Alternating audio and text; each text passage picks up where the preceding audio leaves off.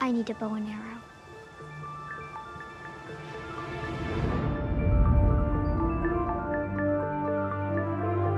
Welcome back, Swamp Kittens, to the latest edition of I Want My MCU TV, the podcast where we watch the latest Marvel shows on the Disney Plus network and react in our own inimitable styles. With you, as always, are Kelly Gamont.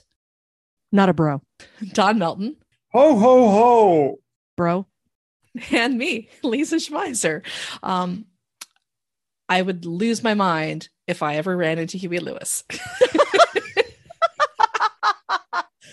I have to admit, I probably would too. I'm not gonna lie. All right, reference to episode 4 of Hawkeye. This podcast covers episodes 3 and 4 of Hawkeye.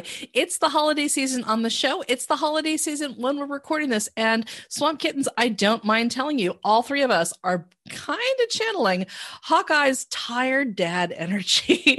So this podcast... So much. Yeah. So much. So what I'm going to recommend is that all of us find a recliner in the eclectically decorated apartment of our choice. We tape on all of the frozen margarita mix we have on our freezers, and we just lay back and let the soothing tones of Don and Kelly and I walk you through episodes 3 and 4. Those of you who haven't listened to the podcast before, we're not normally this tired, scattered, and or concussed, but holiday season. I personally feel like we're going above and beyond to channel the exact vibe that the Hawkeye episodes give off. Like, it's sort of an unintentional channeling, but we're all definitely feeling it. I think every one of us had that moment when he started taping Bahama Mamas to his tattoos that we were like, not the worst idea. Yeah. So one for each arm, one for the mouth, and happiness. So is this the part of the podcast where I can talk about how much I want a Thanos was right mug now? Okay. While we do, well, go ahead and ask us if we want to do the recap, Lisa. And then while you do the recap, I'm going to go see if the Disney store has one in stock. So if Marvel does not have those in stock, Etsy does. Somebody should be shot. Yeah. For a company that's as good at intellectual property as they tend to be, I would be very surprised if I do not come across it. They were pretty slow. So, digression. All right, what are we? 3 minutes into the podcast? Yes, 3 minutes and 38 seconds into the podcast. That is digressed. A land speed record. That is a land speed record for the longest it took us to derail. Anyway, what I was going to say is Disney is remarkably slow on the upkeep sometimes, because when Frozen came out, they were apparently not expecting it to hit as big as it did. Mm-hmm. And there was a shortage of Frozen merch for months and months and months. I was know this because you have a daughter. Well, right? I have a daughter who was 3 when it came out, and we would pick her up and drop her off from preschool, and we'd walk through like the play plaza where you have these little clutches of kids all screaming, "Let it go, let it go." Like, even the boys, everyone was into it because for once they had a Disney princess / queen who could turn people to ice with her bare fingers. And that like hits the sweet spot for every kid on the planet. But yeah, anyway, they took a while. Which when you think about it, we could spend a whole show on this digression. Yeah. Digression. That's just scary as hell. No, look, there are not like there are death metal bands that wish they were as hardcore as preschoolers, to be honest with you. Yes. Like, this is 100% the case. Yes. The most metal people on this planet all need help wiping their bottoms, and they're all about to lose their baby teeth. But Disney also did the same thing with the alligator Loki, where again, I feel like they really slept on that opportunity. And they should have had those things locked and loaded and ready to go. Like Tom Hiddleston would have cheerfully done like a 15-second, like, "Hi everyone, this is Tom Hiddleston. I'm so excited about playing Loki. Here's my friend Alligator Loki." Like, he would have done it. They should have had it locked, loaded, and ready to go before episode 6. Yeah. Anyway, the Thanos was right mugs need to be a thing. I loved it. I want one immediately. And to try valiantly to like Clint tries valiantly to move Kate away from a path of impulsive idiocy and more towards competency. Let me try to move our podcast away from impulse digression and more towards our structure, which is that first we recap the episodes that we watched and give you the general 411 on what we thought happened on screen, and then we react to the episodes. I feel like you all have gotten a spoiler on how we're going to react today, which is to say we're in a recliner waiting for our Bahama Mamas. And then we also normally do a segment called Really? Where Kelly and I pelt Dawn with questions about Marvel. We have established, however, that this might be a case where Dawn pelts us with questions, or perhaps we skip it because, again, this week, all of us are willing to do nothing more than lay back in the proverbial podcast recliner with frozen margarita packages strapped to our associated appendages and just wait for the hurt to pass. Frozen TM margarita packages. Yeah. To digress on the digression, Mm-hmm. the thing is with that, there's not a lot of lore in here that has to do with the comics. There's mostly little flashbacks that have to do with the MCU itself. So there's no real comics lore in here, even from the recent Hawkeyes, which I did some research on. We're kind of like treading water as far as the lore thing goes. So there's that. Mm-hmm. Well, did we get to there's the really covered for us? Yeah. You know why we haven't gotten to the recap yet is we haven't really gone through our usual ritual, which is where I say, would anybody like to do the recap? And you all say, no. Hell no. And I say, okay, fine, I'll do the recap. So to give you a thumbnail for episode number 3, we meet Echo. Only she's called Maya right now. She hasn't gotten a super cool code name. Maya is a young lady being raised by an incredibly cool single dad who takes an approach to his special needs child where it's on her to figure out how to adjust to the rest of the world. And he puts his little deaf girl in a class where she has to rely on lip reading and observation and context cues to thrive. He sticks her in martial arts where she handily kicks the butts one-legged of people much bigger and older than she is. She grows up in a loving, protective, nurtured cocoon filled with thugs. And thugs in tracksuits, if you look closely. Well, this thugs part is important because after the blip happens, it mysteriously does not affect the tracksuit mafia or the people in it that much. Ronan takes this personally. Comes and kills Maya's dad in front of Maya, along with another 24 tracksuit mafia things. So Maya is forsworn to destroy the Ronin. Since Clint and Kate have been making lots of noise about the Ronin suit, the tracksuit mafia, which she runs, or rather, which she is the vice president of, if I understand correctly. Mm-hmm.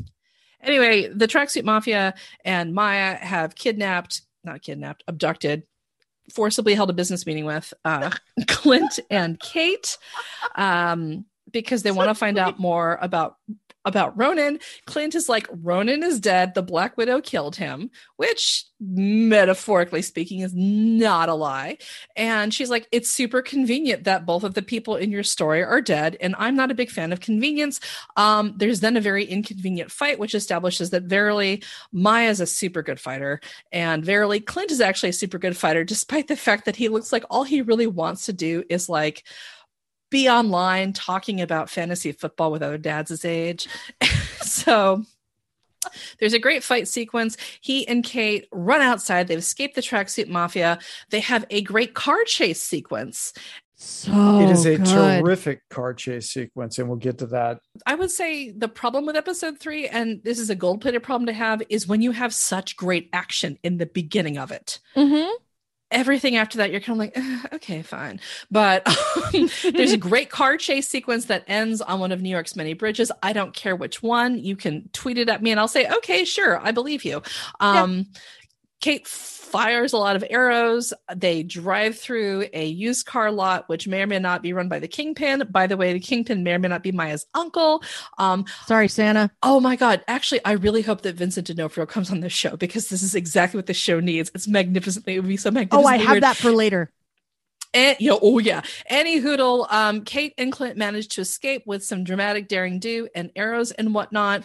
They then decide this is the time to go check out the Tracksuit Mafia by breaking into Kate's mom's apartment and then breaking into her work system, conveniently forgetting that A, Kate's mom runs a security company and can lock them out at any moment, and B, Kate's mom is engaged to a fabulously charismatic swordsman who has a sword at Clint's neck. We then segue into episode 4, which picks up directly where episode 3 lets off with what would be a hilariously awkward meet the parents pre-date thing if it weren't for the fact that Kate is a larva, Clint is an angry old tired man.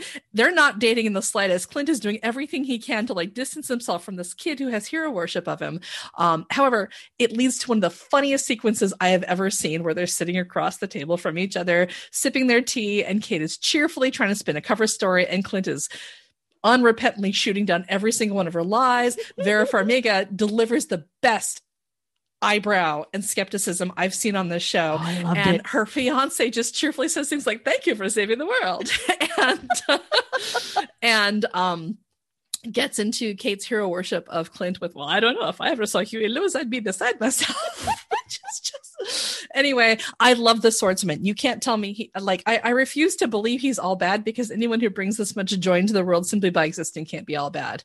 Anyway, Kate's mom walks Clint to the door with a warning about how, "I don't care how good you are as an Avenger, your bestie was also a very good Avenger, and she's now a dead Avenger. Don't dead my kid." And Clint's all, "Noted."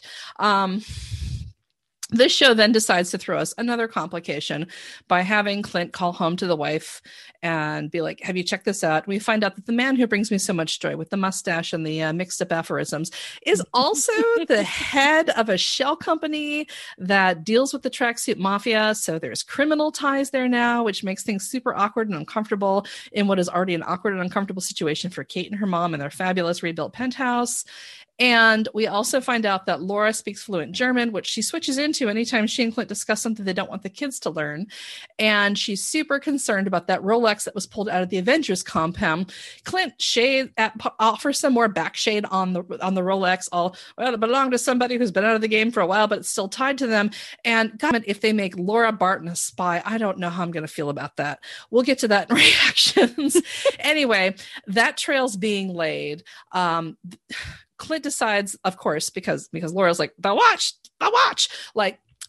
only not like that. Clint decides they have to get the watch back. They have to but to do that, they need arrows. To get the arrows, they have to detour back with the LARPers. Kate hits it off with the LARPers, naturally. Clint is not impressed by this, naturally. Clint is very tired through most of this episode. Even when, given the opportunity to have warm snickerdoodles, he's all, "Okay," and just kind of keeps going. And honestly, that's the kind of energy we can all bring into the back half of the Christmas season.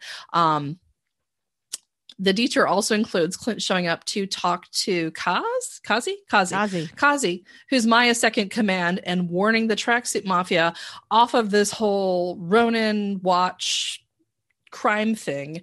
A warning that we'll probably not take, because no one on the show ever listens to anyone else on the show, unless you're a Clint and Laura Barton. And anyway, having delivered a warning, we see how well that goes when it turns out that Clint has helped Kate break into Maya's apartment. Kate and Maya have a fight. It's very good. It involves zip lines at some point. Clint would help more, except he's currently having his butt kicked by a Black Widow. Handing it to him, I think. Oh, yeah. No, she's so good. And Yelena rips off, at one point, Yelena does the Black Widow pose, which is hilariously ironic because she made fun of Black Widow for it. And then she whips off the mask and gratifies everybody who stuck around for the stinger of the Black Widow movie. It's like, she's been sent to kill him. But bafflingly, she doesn't kill Clint this time out. Instead, she just gives everybody meaningful looks and then dives away with a fantastic exit. So where we are at the end of episode 4, which is basically, I think we're wrapping up Act 2 at this point. Is that's the wrap on Act 2. I would imagine, because Clint's like, Kate, it's the Black Widow reveal, right? Yeah, because Clint's like, "Kate, stay away from me. Things are super dangerous. You're in over your head. You now have a Tracksuit Mafia after us. We have Black Widows after us. My wife Maya is now investigating my family, which is certainly not cool. Your fiance's mom is super shady. I'm bad news. goodbye. And that's where it all ends. So now we have a number of dangling threads which have to be knit into a festive Christmas sweater for the last 2 episodes. Up to and including, is Kate's mom a criminal? Does Kate's mom know what her fiance is up to? How will Kate's mom react if it turns out she did not know what her fiance was up to? Will it turn out she's actually more evil than he is? Will the swordsman be a good guy or a bad guy? Is he like super charming? Will his hair ever get any less fabulous? What's the deal with Maya? Is she going to be like full on criminal mastermind, or is she like going to come around and realize that maybe she shouldn't run a bunch of tracksuits into the ground on a futile error for revenge? Will we find out that Clinton Barton was the Ronin? Will he have to go into hiding as like all of the rest of the criminal underworlds of the world unite to try to take him down? Will Laura Barton show up in a widow costume? Will Kate become like the real Hawkeye? Will she join the Avengers? Will she team up with Yelena? What's Yelena going to do here? Oh, so many questions. And we have like, what, 80 minutes to... And will we see a cameo by Valentina Allegra de Fontaine? Oh my God. Actually, you know what I want to see? Will we see a cameo by Captain America? This is my question. Yeah. I also want to know if we're going to see Kate's dad, because for some reason I feel like that story's not done. I don't know why, but I do. Well, yeah. What, another flashback? No, like he's not dead. Like he faked his death, and he's who knows. So let's move on to the reactions, because then we can find the home for Kelly's crackpot theories here. Yes, my home. Point of parliamentary procedure on the fabulous hair. Uh-huh. I am pretty sure Tony Dalton was born that way, and as a baby, if we go through the photographic evidence, he will have fabulous hair. With I mean, the streak, with the silver streak from the get-go, right? He's so dang charming. I am enjoying him so much. He's dashing. Like you haven't been able to apply that to a person in a while, and he's dashing for sure. Well, so you know how we always talk about how the MCU has a villain problem, and like they've addressed it with a little bit more conviction in the TV series. I think you can say that the TV series have actually succeeded in coming up with good villains, in part because we get a little more time to meet them. And invest in them, because we've got Agatha Harkness and John Walker and please don't turn Jack Duquesne into a cartoon villain at the end of this. Right now we want to see more of him. Like Baron Zemo, I would argue, is like the goal to which they should all aspire, right? Where right. Uh-huh. So especially having all their villains dead. Well, I just think if it would be interesting if like all of their villains are just like have this incredible joie de vivre and superlative project management skills and super dating skills. Hey, they're super villains. I mean, exactly. You gotta expect that. Yeah, exactly. So I just love Jack Duquesne. I love him. Every scene he's in brings me joy, and I have to say I enjoy the Maya Kaz stuff, like the scene between Clint and Kaz where he's like, "Can I have my gun back?" and Clint's all, "No." Yes, I've got a and through it. That was good too. Yeah, I gotta tell you, I had seen the actor somewhere before, and I haven't been able to place him for a while, but apparently he was in Les Miserables. And so he is from Northern Ireland, and he's doing a fabulous job as everybody else from the UK does with doing American accents. And Americans suck, with a few exceptions, doing accents in the UK.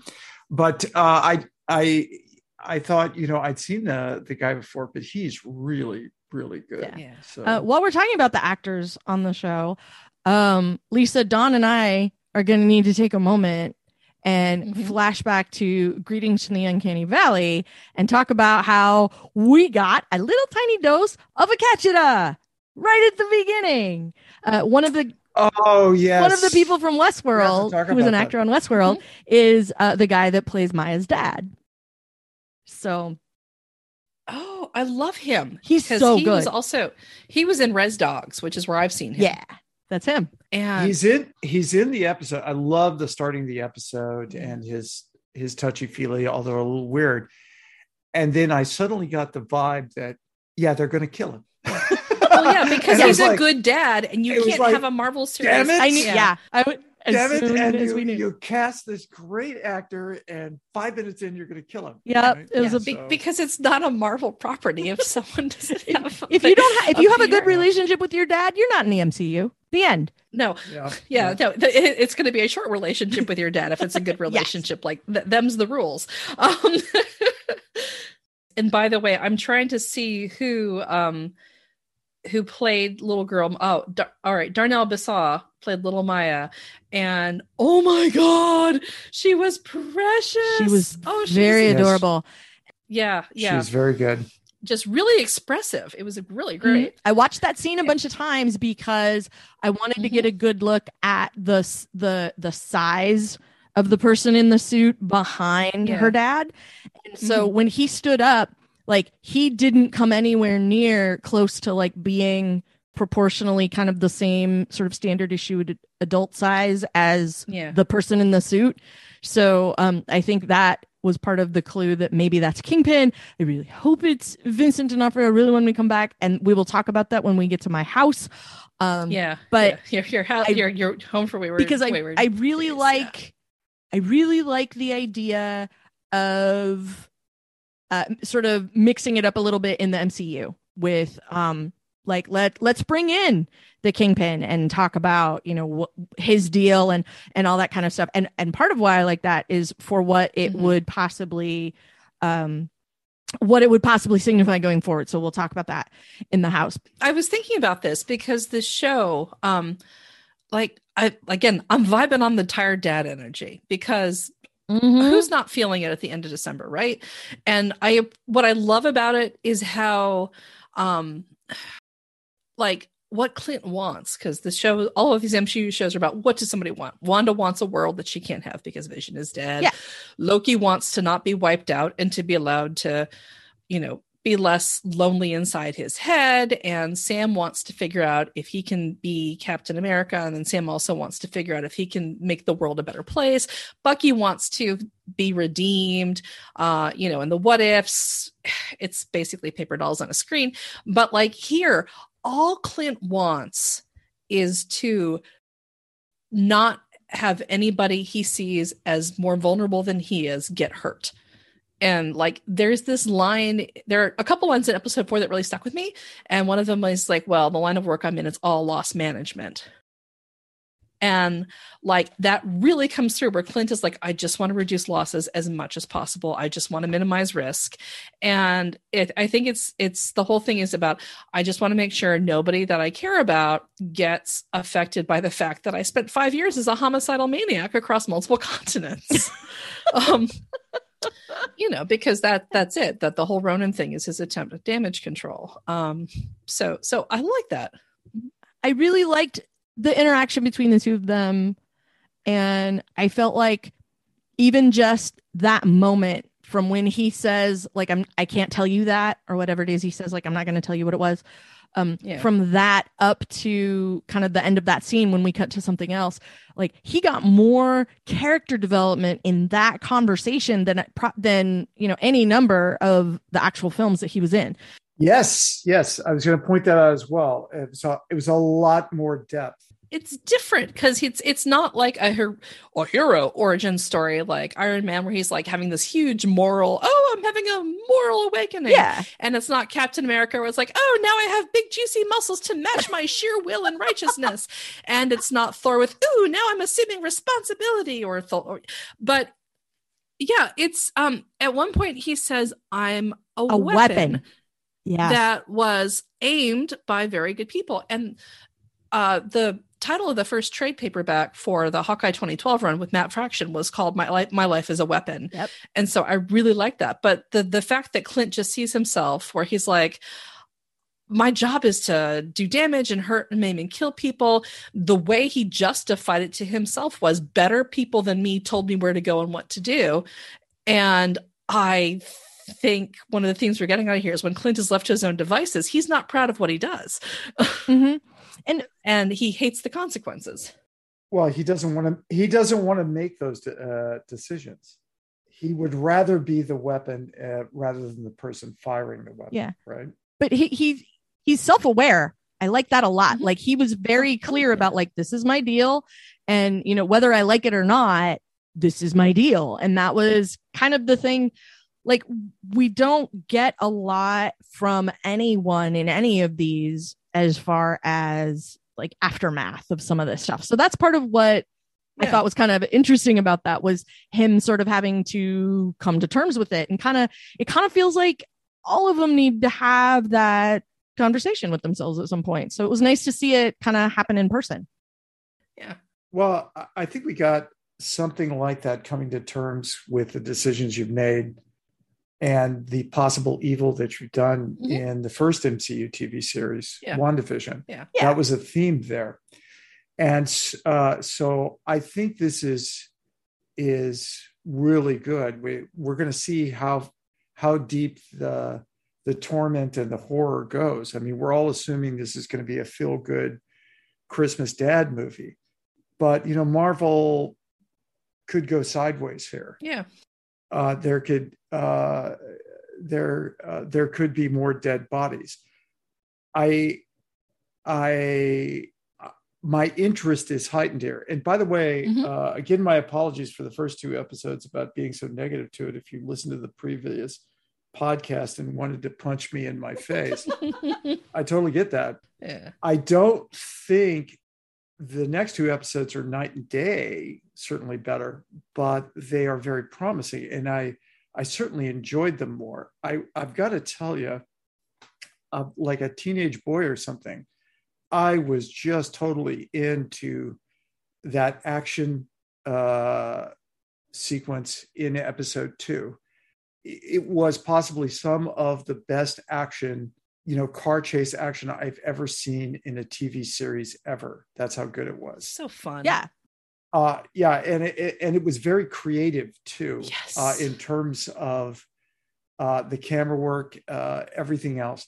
I also think they stepped up their game with the humor in these episodes. And my new favorite line, when anybody writes down anything with a non-computer, is, "Are you sure that's a dry erase marker?" Because I don't know why, but I just laughed my ass off at that. Because he's detail oriented in a practical way. Like that like was his takeaway, which I appreciated. Well, yeah, and she is not, and Kate is not. No. Kate wings everything. Kate's mom has her number. Like in the first episode, when she's like, people who are young and people who are wealthy think they're immortal, and you've never been anything but either of those. Yeah. And it would be nice. I don't think I have a quibble, because honestly, I feel like this is the perfect December series, because there's the deadline of the holidays, and there's more of that, oh God, what now? And there's the tired dad energy. And it basically it vibes with my experience of the holidays as an adult. Oh God, you know, I hadn't thought of that, but it maps almost exactly to just the 3 of us are sad and frantic lives right now, doesn't it? It does. And I'm sure many of our wonderful swamp kittens out there are going, I need something stronger to drink right now. Pennsylvania Dutch country eggnog, here you go.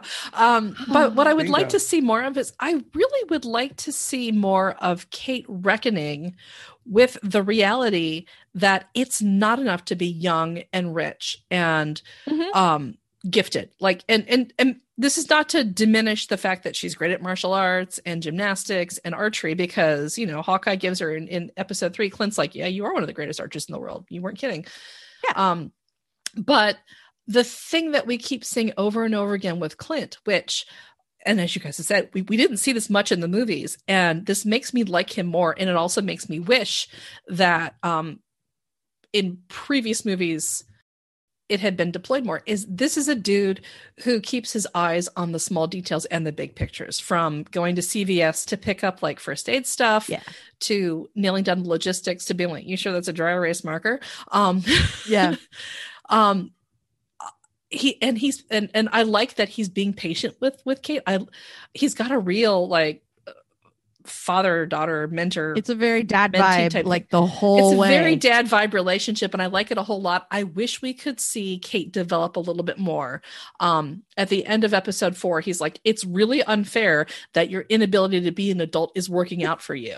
And on the one hand, you're like, oh, it's flippant and cute. On the other hand, he's pointing out that it's working for her now, but let's hope it also puts the idea in her head that it's not always going to work out for her. I felt a little like that might be telegraphing a punch, honestly, because she's never really gotten to a point where she's been in over her head in an existential consequence kind of way, like he has, where the fate, like the life of someone hangs in the balance. Like it's one thing when it's a clock tower, it's another when it's a person. So that was the part I sort of like when he said that, I'm like, I'm pretty sure that's coming now that we've said that. The thing I loved about the car chase, especially, which is not something, Dawn, that you would know, is that in the Matt Fraction Hawkeye, issue 3, I think it is, has a car chase in the comic in it, and they end on a bridge. And there's a whole trick arrow situation, and it's super great. And that series features that beautiful red car. And so when they walk by it on the way out of the warehouse, and he says he's not smashing the Challenger or whatever he said, or the Charger, when he says he won't smash the window in on it, and we're going to go take the junkie car instead.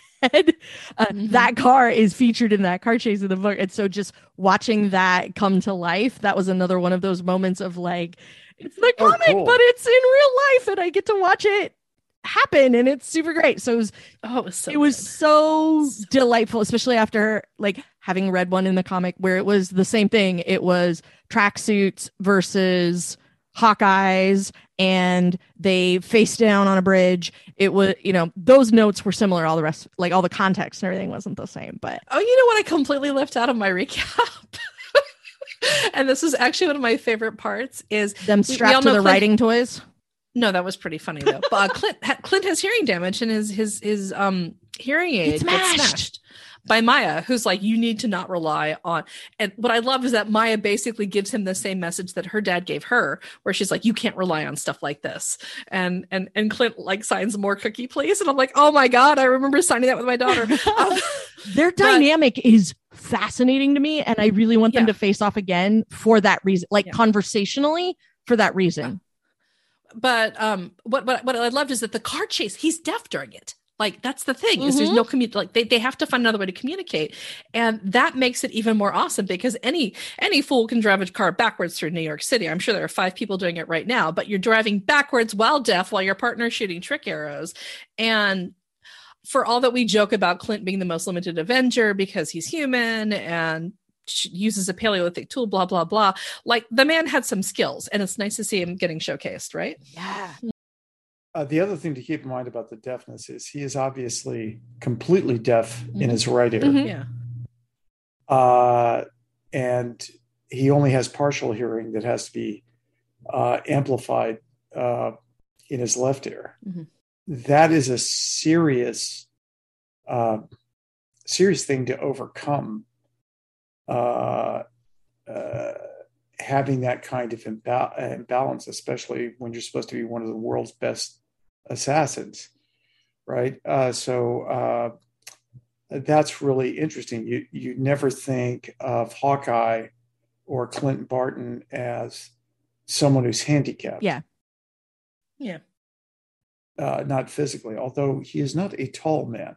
No. It's obvious from the it's funny watching how they have to stage him, because I'm pretty sure Hallie Steinfeld is much taller than he is, but they're doing a really good job of not showing it. Yeah, it's pretty funny. Another great thing about this episode, all the tremendously bad sweaters in it. Yes.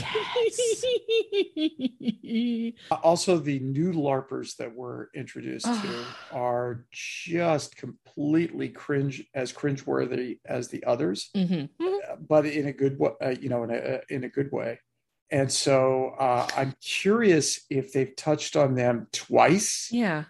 I think that was in episode 2 and now in episode 4. Oh, they're going to come to the rescue in episode 6. You know it. I feel like, we're not done with them. I think the LARPers are the cavalry. It's going to be LARPers versus tracksuits in episode 6. I'm calling it now.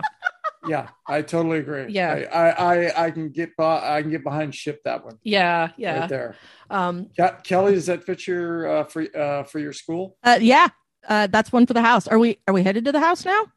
Let's go to the house. I have a few theories I want to pull into this as well. Yes, please. So yes, I'm delighted to hear this. By the way, we do not just so the Swamp Kittens and other listeners know, we do not discuss this before we do the episode. What our theories are.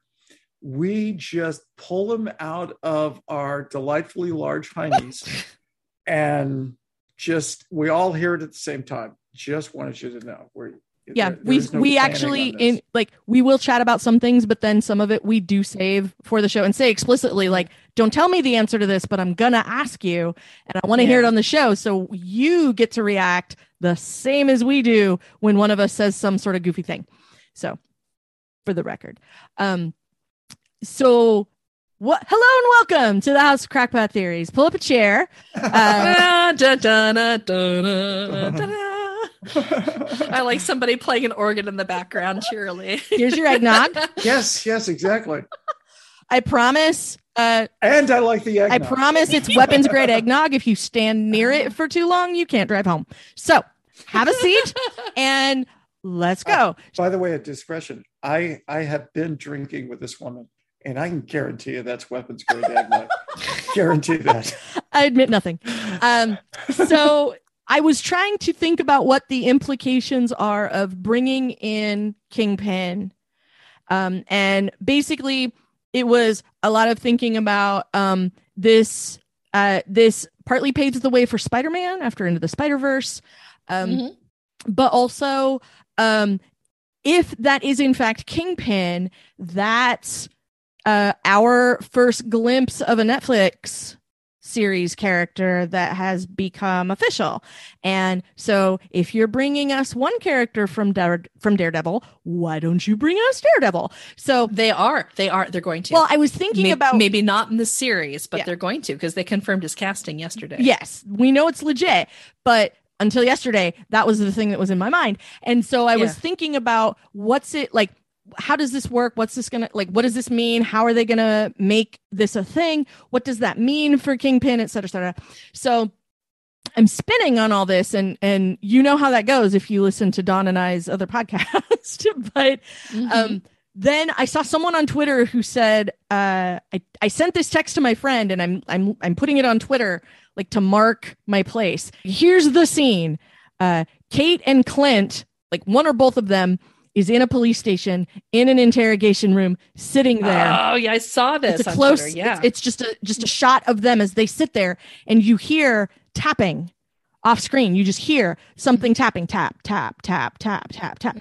And at the very end of it, you hear the door to the interrogation room open. The person in it looks up, and the person standing there says, "Hi, I'm your lawyer, Matt Murdock." Or he says, "Don't say another word. I'm Matt Murdock, your lawyer." Yeah. So first of so all, good. And at that moment I went, oh, well, there's the post-credit scene for this one. Oh, yes. I'm going to argue what you get actually is Jerry Hogarth. Oh. Because Jerry Hogarth already works with the Richies, so she's going to know the Bishops. That's true. She would totally know the Bishops. Yeah. Oh, I like that.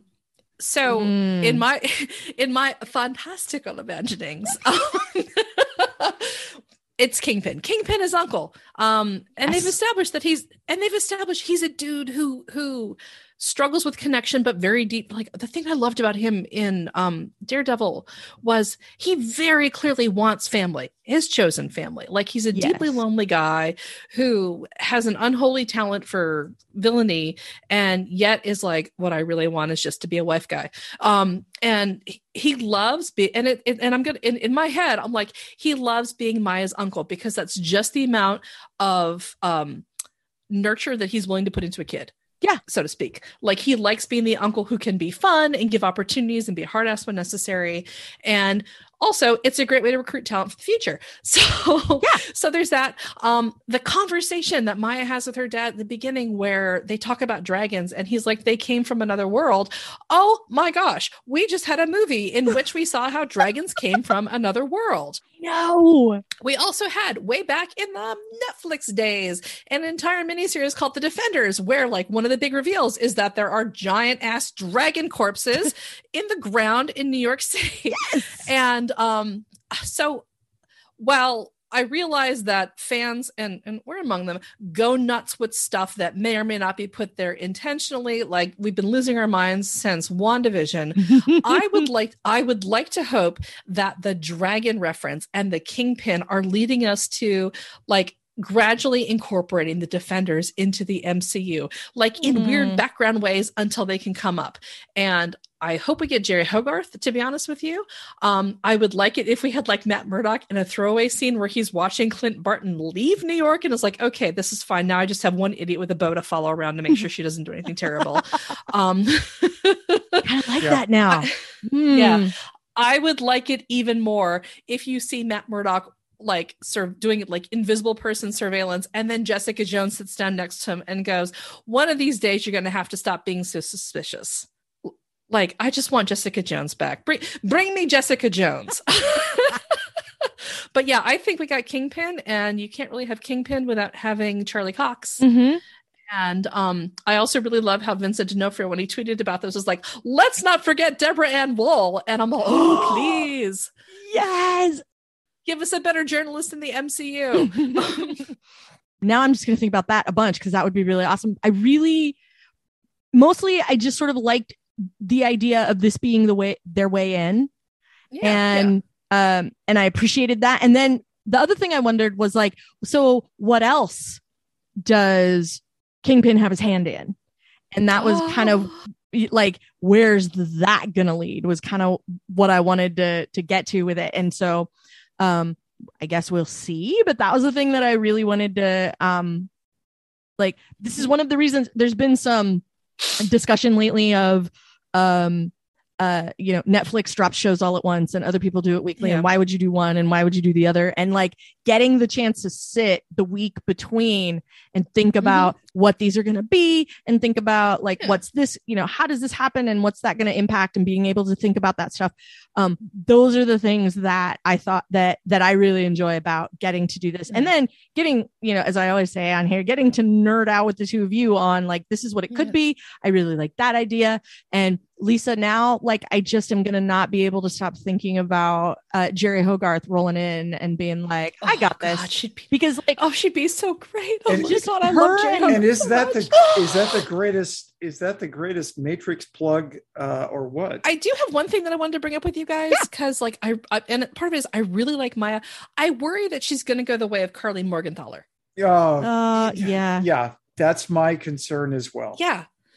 And I would just like it if we could have a complicated and engaging person on the show who you're like, okay, she has a point. The same way we got with Sylvie, the same way we got with Carly Morgenthaler, and maybe not have them end up dead or disgraced or at odds with our protagonist by the end of it. Like, would that be too much to ask? Yeah. Yes. Although I think it's different with Sylvie. Yeah. In Loki, I think that's an entirely different dynamic. And those two actors and the producers on that show know that they struck gold with that particular casting. So they're going to play that for a lot longer. But the Carly Morgenthau thing was just, I just slumped a bit when they took her out. Yeah. I mean, I liked her, and she was interesting, for all the stuff we talked about when we talked about it, but I wanted more out of that. And so that's kind of what I'm hoping with this as well, is that we get a little bit more out of somebody who's interesting and complicated and, like, Now, and who has legitimate grievances. I mean, this is the thing: is Carly had legitimate grievances about a world and a system. Sylvie had legitimate grievances about a world and a system, and I would argue that Maya does too. Like her dad was. And what I appreciate is this is a dad in the MCU where it's not, oh, he's a villain, so therefore he's also a bad parent. Like, he's a great parent. Oh, yeah. He's a great parent who just had a really unfortunate job choice. Yeah. And so I would say Maya's grievances are entirely legitimate. And once again, we have an opportunity to be like, okay, she works outside the system because she's seen that there's no way for her to get any sort of restorative justice within it. So I just don't want to see her sacrificed on the altar of, oh, she'll have terrible things happen to her and people will be sad, and that's everyone's growth development, you know? Yeah, because having bad stuff happen to you is not character development. That's just having bad stuff happen to you, and that's not the same thing. Yeah. And that's part of. So I hope that that's not the case, because I also think she's really interesting, and I want to get like more of her and what you know, and her furthering her agenda and that kind of thing. Like, I think it would be super neat. All right. So do we, why don't we wrap this up in the spirit of, I feel like all of our frozen mixed drinks have gotten slushy at this point. To take the metaphor from the beginning of the episode and pound it straight into the ground. But we are, again, closing in on the end of the holidays. We've all got tired Clint Barton dad energy going on. We do. Yeah. And we have 2 more episodes to go for our Act 3 finale. I'm going to stock up on some Pennsylvania Dutch eggnog. That'll put me in a good mood. Hey. We'll see if, we'll see if that works for you guys too. Why don't we wing it a little bit? The same way that, you know, Kate wings it. It's been working out for her. There you go. And we'll actually try to find some dry erase markers this time. Yeah. So did we mention the last episode, the great swamp kitten action on the side? Can we tell everybody else about that? We did not. No, we did not mention it, you guys. Because it was right after, and it's just been it was right after the episode, as I recall. Yeah. Swamp Kitten Hillary. Hi, Swamp Kitten Hillary. Hello, Swamp Kitten Hillary, because who's now an incomparable member. And you too can hang out with Swamp Kitten Hillary, and you're about to find out why that would be amazing. Swamp Kitten Hillary made fan art of us as the Lokis from episode number 5 of Loki. Yes. And it rocks, and we're all so... It's like he intuited us all right there. Listen to Lisa. Delightful. Listen to Lisa's reaction. The Loki Gator. It's Lisa in the middle, Loki Gator, and Lap. Just amazing. Don has channeled his inner Richard E. Grant, which just was so amazing. And boastful Loki over here with the hammer and the vest. So it was awesome. It's got big Kelly energy though. It's got lots of Kelly energy, and the wrinkly faced old Loki is just perfect for me. It was so funny because this came over messages at the time, and I swear at the same time, I could hear the two of you just scream like little girls, like I was doing myself right then, chortling. And so we immediately got on Instagram. I never get on Instagram. Yeah. Oh yeah. I just want you to know. I got on for you. Followed it. Yeah, I got on for you. And followed you. And so that just totally made my day, made my week, everything.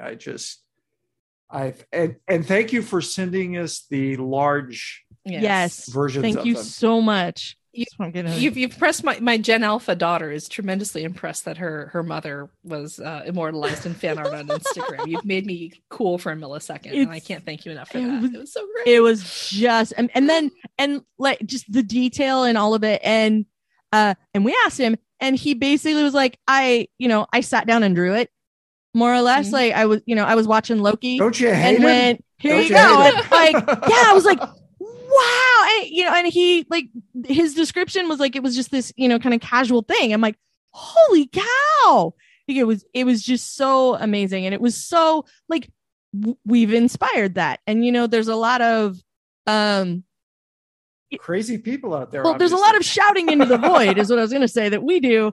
And so to not only find out definitively like, hey, someone is listening to you, which is why every single reply from Swamp Kittens is a joy forever and treasured by all of us, is because it's really nice to know that like when we have these conversations that somebody else is actually interested in participating, but then also like to inspire somebody else to create something like that piece of it was just like, I was just blown away. It was such a delight to just have it. Like, I'm like, I have an Instagram notification that somebody tagged me in a photo. Well, it's not me, because there's also apparently a skincare line that shares my same name, and not everybody checks closely when they tag me in photos. So I get a lot of like, this is eyeliner, and I'm like, no. So I was getting ready to go tag another photo with I'm not skincare, but it was actually me this time, and I just like didn't know how to process. It was so amazing. Hillary, you overloaded her brain, and oh, seriously, that's actually good when that happens. So, by the way, while we're talking, I have Slack up here on my screen, and we're talking about Swampkins. And just then on Pound Tech Talk on Zeppelin First Class, Swamp Kitten Nicholas, he actually changed it. He makes a comment right as we're talking about Swamp Kittens. The number of people who've changed their handles on Zeppelin to precede it with Swamp Kitten is just, we are not worthy, folks. We are not worthy. And you have no idea how much we appreciate this. My biggest fear is just saying something stupid and unappreciative, or whatever. You have no idea how much we just groove on this. It's a lot of fun. I feel like you've inspired us actually to begin the Incomparable Zodiac, and I'm going to declare 2022 as the year of the Swamp Kitten. Ooh. Yes, there you go. So 2022, year of the Swamp Kitten. There you go. It's all you guys, man, and perpetually I think grateful Jason for could it. get behind that. I think we get Jason to get behind that. Well, we just have to plumb into robot or not and see which robots make it or not make it to the Zodiac. And then there's always the debate over what constitutes a sandwich. And obviously like 2025 is like the year of the Zeppelin. Well, yeah. I mean, of course. There you go. Yeah. Well, yes, the Incomparable Zodiac 2022 year of the Swamp Kitten. I decree it. Let it be so. All right. So when you guys listen, and have your own recap, react, or really to this episode, please feel free to hit us up on Twitter individually or at I want my MCTU TV. Yes. And you can also hit us up on the member Slack if you are members. We do pop in and address questions, queries, complaints, love letters, so on and so forth. So we do indeed. Yeah. And you know what? Again, I want to get back to the Pennsylvania Dutch. We all have Christmas wrapping to do, and not in the fun waitress recording kind. And we will see you back here either next week or 2 weeks from now, when we're trying desperately to put off the Christmas wrapping by talking about this fantastic TV show instead. I want to thank Kelly Guimont. Thanks so much, as always. I want to thank Don Melton. My pleasure. And with you, as always, my army of Swamp Kittens, I am Lisa Schmeiser. Have a good one.